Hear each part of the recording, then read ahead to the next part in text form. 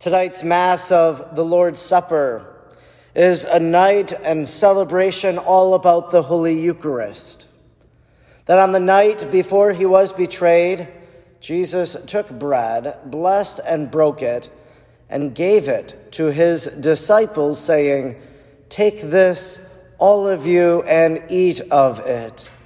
This is my body." And in a similar way, he took a cup filled with wine, and he said, "This is my blood, the blood of the new and the eternal covenant." And so tonight, we celebrate the very fact that God now has given us the Holy Eucharist for us to receive and to have communion with him. Jesus talked about this moment. He performed some signs, some miracles that foreshadowed what he was going to do on this night. As he multiplied loaves of bread and fed hungry crowds, thousands of people. As he turned water into wine at that wedding feast in Cana. And in John chapter 6, when he taught his disciples that whoever eats my body and drinks my blood will live forever. And so tonight, those apostles who heard that teaching are fully aware what he meant that day in Capernaum, as they eat his body and drink his blood offered to them at the celebration of the Last Supper at that night in the upper room. What happens then after the celebration of the Last Supper? Jesus leads the apostles. They go out to the Mount of Olives singing hymns of praise. And there Jesus arrives at the Garden of Gethsemane and he begins to pray. He prays to his Father asking, "Father, if it be your holy will, let this cup pass from me, but not my will, your will be done." He goes back, he finds his apostles, they've fallen asleep. He said, "Can you not keep watch with me for 1 hour?" For 1 hour. In our devotional life as Catholics, there's something called Eucharistic adoration. That what happens tonight at this Last Supper, at this celebration of the Holy Mass, what happens at every Mass that we celebrate, that as the priest says those words, taking that bread into his hands and saying, "This is my body," and then lifts it up, he elevates that host. Well, that is a moment of adoration for us. We adore Christ in that moment. Maybe we beat our breasts 3 times saying, "Lord, have mercy. Christ, have mercy. Lord, have mercy." Maybe you have an acclamation. You say, "My Lord and my God." However you adore and pray in that moment, you have that particular moment at Mass where the host is raised, where the chalice is raised, God present on the altar, and you are able to pray in that moment. Centuries ago, this would have been enough for the people. There was something called ocular communion. They had communion with their eyes. It wasn't customary for them to receive Holy Communion every week or every day for that matter, but they would come to Mass and they would simply gaze at the Lord elevated in the host, and they would have communion with their eyes. Tonight then, we have this elevation of the host. We have it at every Mass. Tonight afterwards, we'll process with that Eucharist around the church and place it in the altar of repose.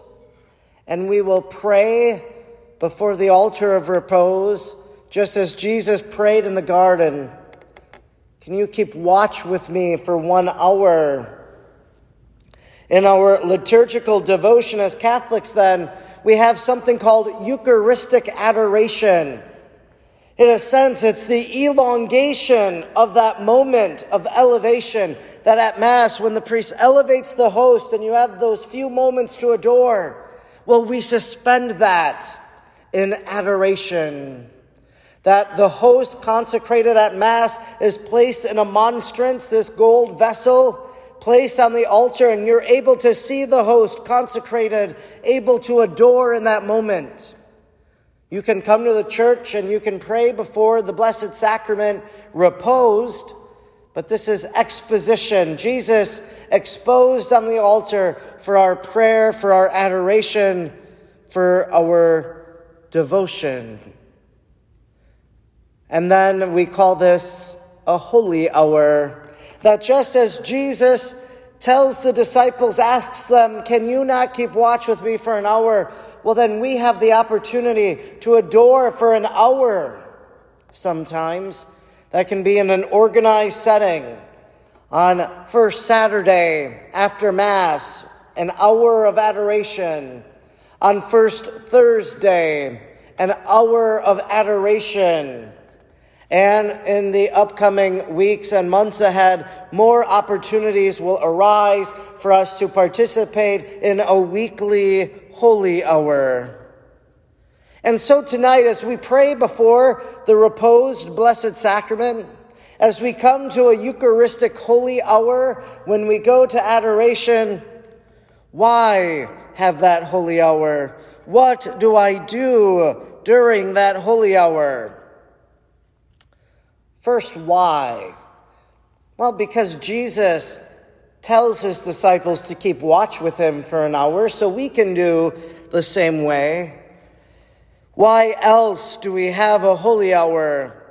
So that we can speak to the Lord, that we can talk with him, that we can share with him whatever is happening in our life, just as we share with other people in our lives what is happening. And then, not only do we speak to him, we look at Jesus in the presence of the altar as he's there in the monstrance. But then, not only do we speak, but we listen. We have moments for quiet. And maybe you begin to sense how God is speaking deep within your heart. Go to adoration week after week, and I promise you that you'll begin to hear God speaking to you in your life, in the depths of your heart. Now, there's a documentary that is coming out in theaters on April 25th. It's called Alive. And it's one day that it's going to be in theaters. It's a Spanish documentary. It's all in Spanish. There's English subtitles. I had the chance to watch it in advance of its release. And this film, Alive, follows 6 or 5, however many different people.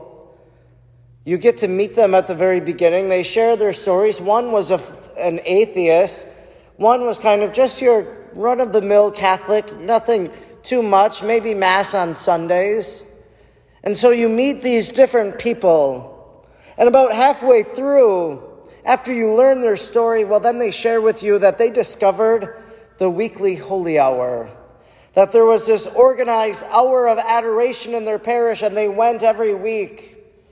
And it began to change their life, and they give testimony as to the power of that Eucharistic holy hour. They related that they experienced peace, that they had moments of silence, that in their busy lives, there's not a lot of time for silence, and so they had those moments for silence. It was a place where they came. Why go to a holy hour? To recharge themselves spiritually, to draw from the Lord the strength you need for the next day or for the next week, just as we do for Sunday Mass, as it gives us strength to endure whatever happens. So that's why we have holy hour, so that we can speak, that we can listen, that we might receive whatever it is that God in his grace wants to give to us. Well, then you might ask, what do I do during a holy hour? What do I do tonight during the altar of repose as I pray for an hour? What do I do when I come on first Saturday or first Thursday or any other holy hour opportunity I have? Well, first, this is from the witness of those people from Alive, the documentary.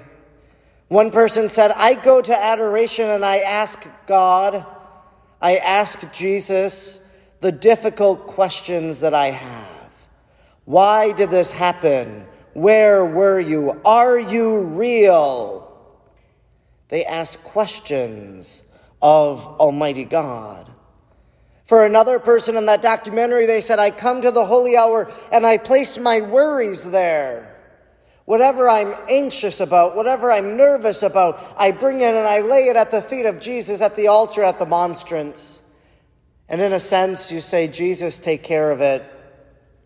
That's also something you can do during a holy hour. What you can do.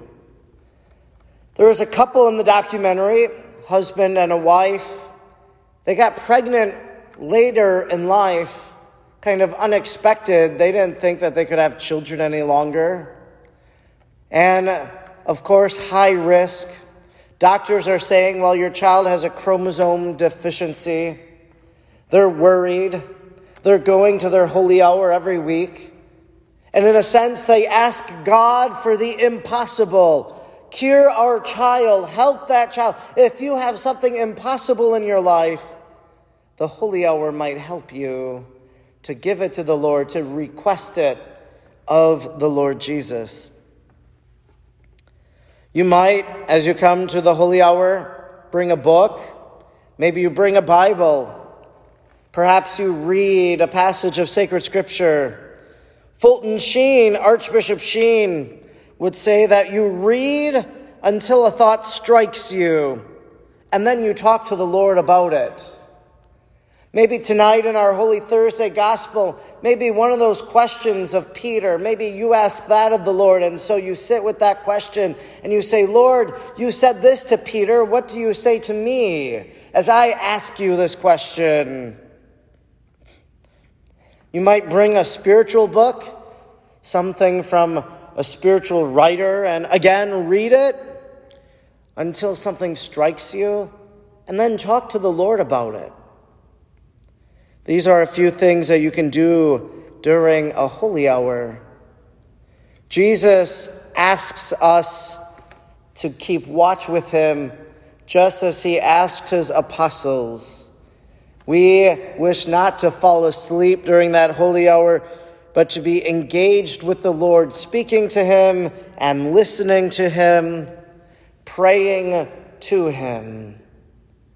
This holy hour that we have tonight, this holy hour that we have, these opportunities for adoration, they are truly moments that can really change our life as we come face to face with the Lord Jesus, as we look at him and he looks at us.